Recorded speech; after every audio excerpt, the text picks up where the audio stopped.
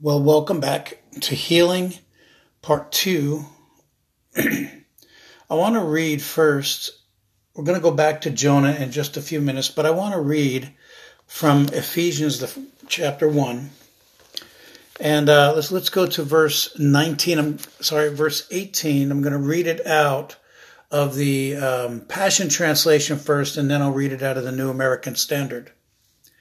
He says here, I pray that the light of God will illuminate the eyes of your imagination, flooding you with light until you experience the full revelation of the hope of his calling.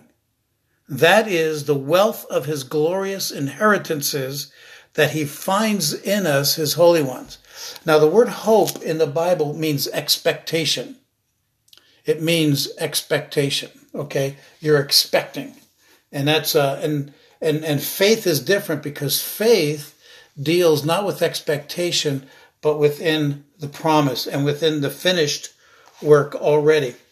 Okay, so I'm going to read Ephesians chapter 1, verse 18 out of the New American Standard. Paul speaking, he says, I pray that the eyes of your heart may be enlightened, so that you will know what is the hope of his calling and what are the riches of the glory of his inheritance in the saints. See, God has an inheritance in you.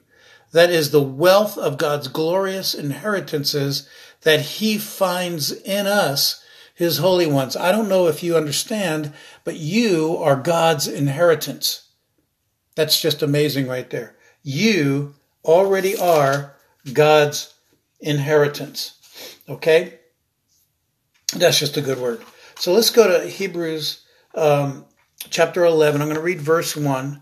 He says, now faith, not tomorrow faith, not yesterday faith, but now faith is the assurance of things hoped for. It's assured of things that you're expecting, and it's the conviction of things not seen.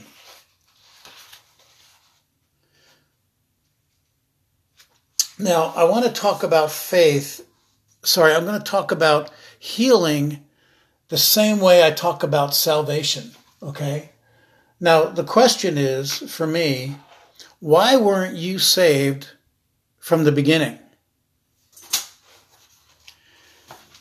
You were not saved a year earlier than you were saved. Why not? Because God was waiting for you. God was waiting for you to ask him to come into your life. And the same thing with healing. God is not making you wait. You're making him wait. We are making him wait so that we can ask. Ask and it'll be given to you. Keep asking. And if you're not asking the right thing, you ask the right thing. Keep seeking and you'll find. Keep knocking and the door will open to you. Okay? Wow. Okay. God has given you the word and it is done. Okay? God put his healing in the past tense before you see it. And it's manifested while you're acting out your faith. Okay, now I'm believing God for some healing in my body. I have a cracked finger in my right hand, in my middle finger in my right hand. What happened was I was playing basketball and I was going up to block a shot, and I got my finger bent backwards under the backboard. So as I jumped, it hit the bottom of the backboard and it bent totally backwards. Well, now, the bone never set right, and now it's hard to bend itself.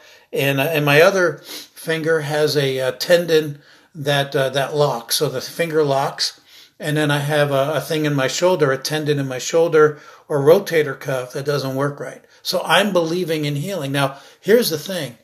God paid for it on the cross. He paid for my healing on the cross already. Jesus said, it is finished. My healing was paid for. Okay? Now, is it manifest in my body yet? No, it isn't. Okay? But my arm gets looser. My fingers don't hurt as much. In fact, the swelling goes down. So God is healing as I speak. But the thing is, even though it's not manifest in my body, my hope is and my expectation is that it will. And my faith relies upon what Jesus did on the cross and not on what I'm feeling or not what my symptoms are. Okay? Now, I said yesterday that Jonah had this thing where he was looking at, he said that his symptoms and his situation was nothing but vanity. If you go to Jonah chapter 2, and starting around verse 7, he says, while I was fainting away, I remembered the Lord. While he was dying, he remembered the Lord, and his prayer came to him into his holy temple. That's where his focus changed from his circumstance to the Lord and to the sacrifice that Jesus had done already, and to his holy temple where he dwells. And those who regard vain idols, those who regard those vain symptoms and those vain circumstances and those vain situations, if you trust them more, they are going to forsake your faithfulness. They are going to forsake your faith. Okay? It forsakes your faith. And it draws your faith away from God, and it puts your faith in your symptoms. Okay? Well, isn't that denying the fact that it's happening? Of course not. But it goes above to see in a realm that's higher than your realm. Okay? His ways are higher than our ways. His thoughts are higher than our thoughts. And we just have to have the eyes of our imagination need to be flooded with truth and flooded with the light, that the eyes of our heart would be enlightened or seen, that we could see in the kingdom realm. Okay? That we get to bring these things that are not as though they are. We speak those things that are not as though they are. We don't speak those things that are as though they're not. We speak those things that are not as though they are. So I speak healing because I believe that Jesus paid for it on the cross. The Bible says that we have been free from the curse of the law when he became the curse on the tree.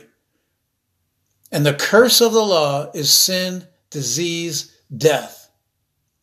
We're coming to a place where the final enemy, death, is destroyed. And until that happens, we look in expectancy that the truth of what was said is going to actually take place. And he says that we regard those vain idols, those vain symptoms. And then he says, but I will sacrifice to you, he's talking to the Lord, with a voice of thanksgiving. He's going to sacrifice. So I recommend that you today start to thank him for the work of the cross that is already done in your life. I'm thanking the Lord for healing my rotator cuff. I'm thanking him for healing the tendon that goes from my shoulder into my hand. I'm thanking him for healing my finger that's out of joint right now, that needs to get back into joint. I'm believing God to do it. Because the promise is that he will. Because the law of the Spirit of life and peace in Christ Jesus has set me free from the law of sin and death.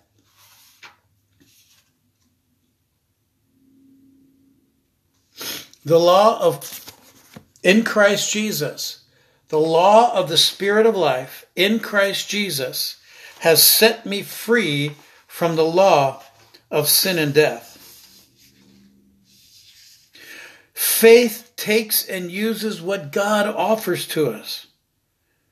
Hope is expecting a blessing sometime in the future. It's hoping for it. It's expecting it. But faith is taking now what God offers. When Jesus said it is finished, he meant that the work is done. As God sees it, it's completed already. It's already done. You notice that God uses the past tense. By his stripes you are, or you were healed. You are healed. It's like, done. It's finished. It's already done. By his stripes. He's not saying you will be. He's saying you are. Now hear this. Galatians 3:13 says, God or Christ, the Anointed One, has, past tense, redeemed me from the curse of the law, being made a curse for us. God has put it in the past tense. It doesn't have a hold on us anymore because it's past tense. Isaiah 53 says, surely he has borne our sicknesses and carried our pain. He himself took, past tense, our infirmities and bare our sicknesses, by whose stripes we were healed. In the 28th chapter of Deuteronomy, we see that the curse of the law includes all diseases.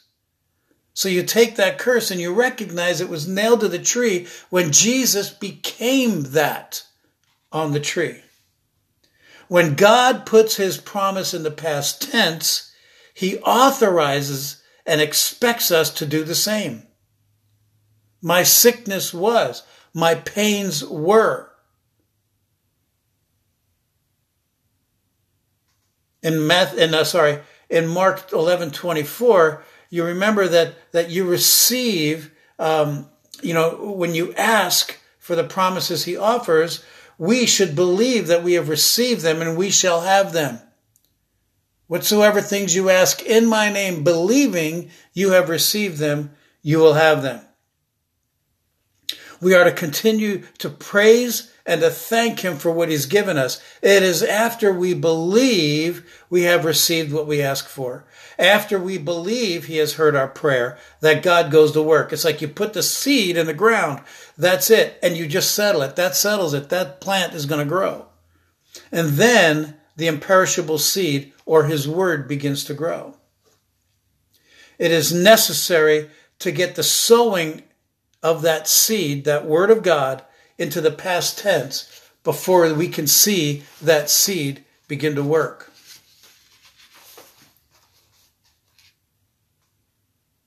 You have to believe that God has already heard your prayer.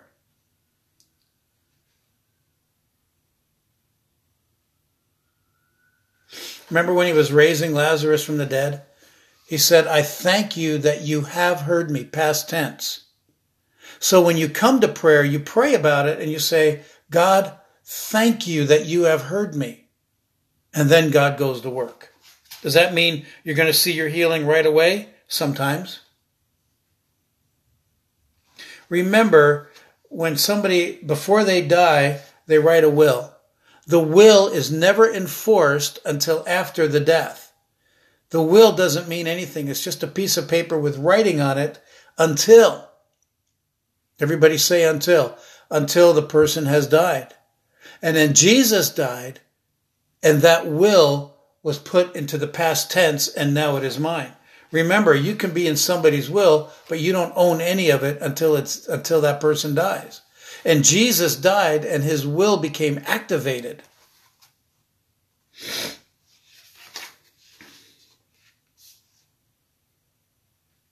God is saying he's given you his word, and it is done.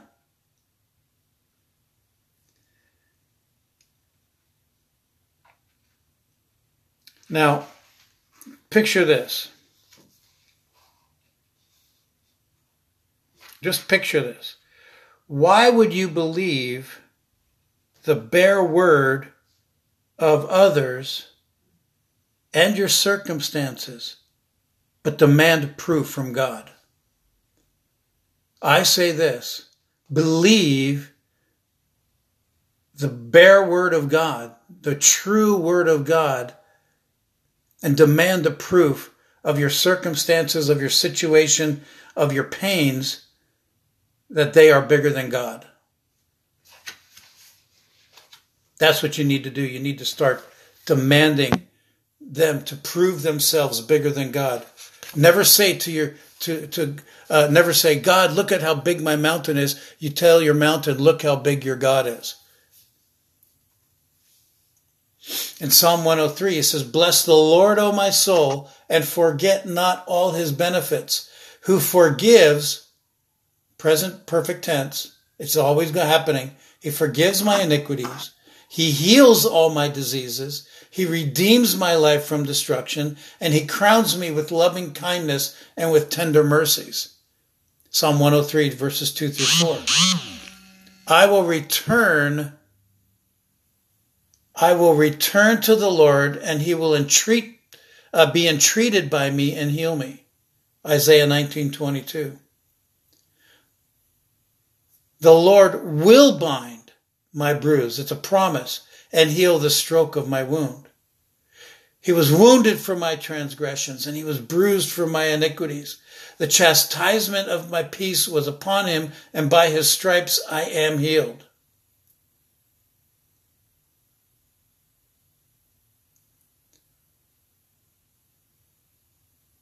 In some of the New Testament, he said, if the spirit of him who raised Jesus from the dead dwells in me, then he who raised Christ from the dead will also give life, everybody say life, to my mortal body through his spirit who dwells in me.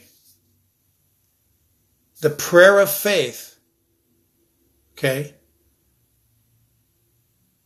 The prayer of faith will save me when I'm sick, and the Lord will raise me up. If I confess my faults to another and receive prayer, I will be healed.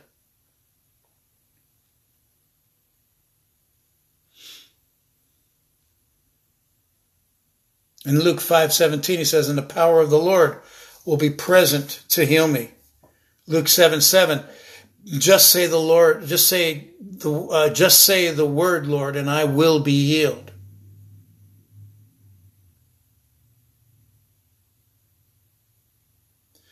Luke 9:11, he says, Lord, you heal all those who have need of healing. He paid for it on the cross, man. We just want Jesus to get what he paid for.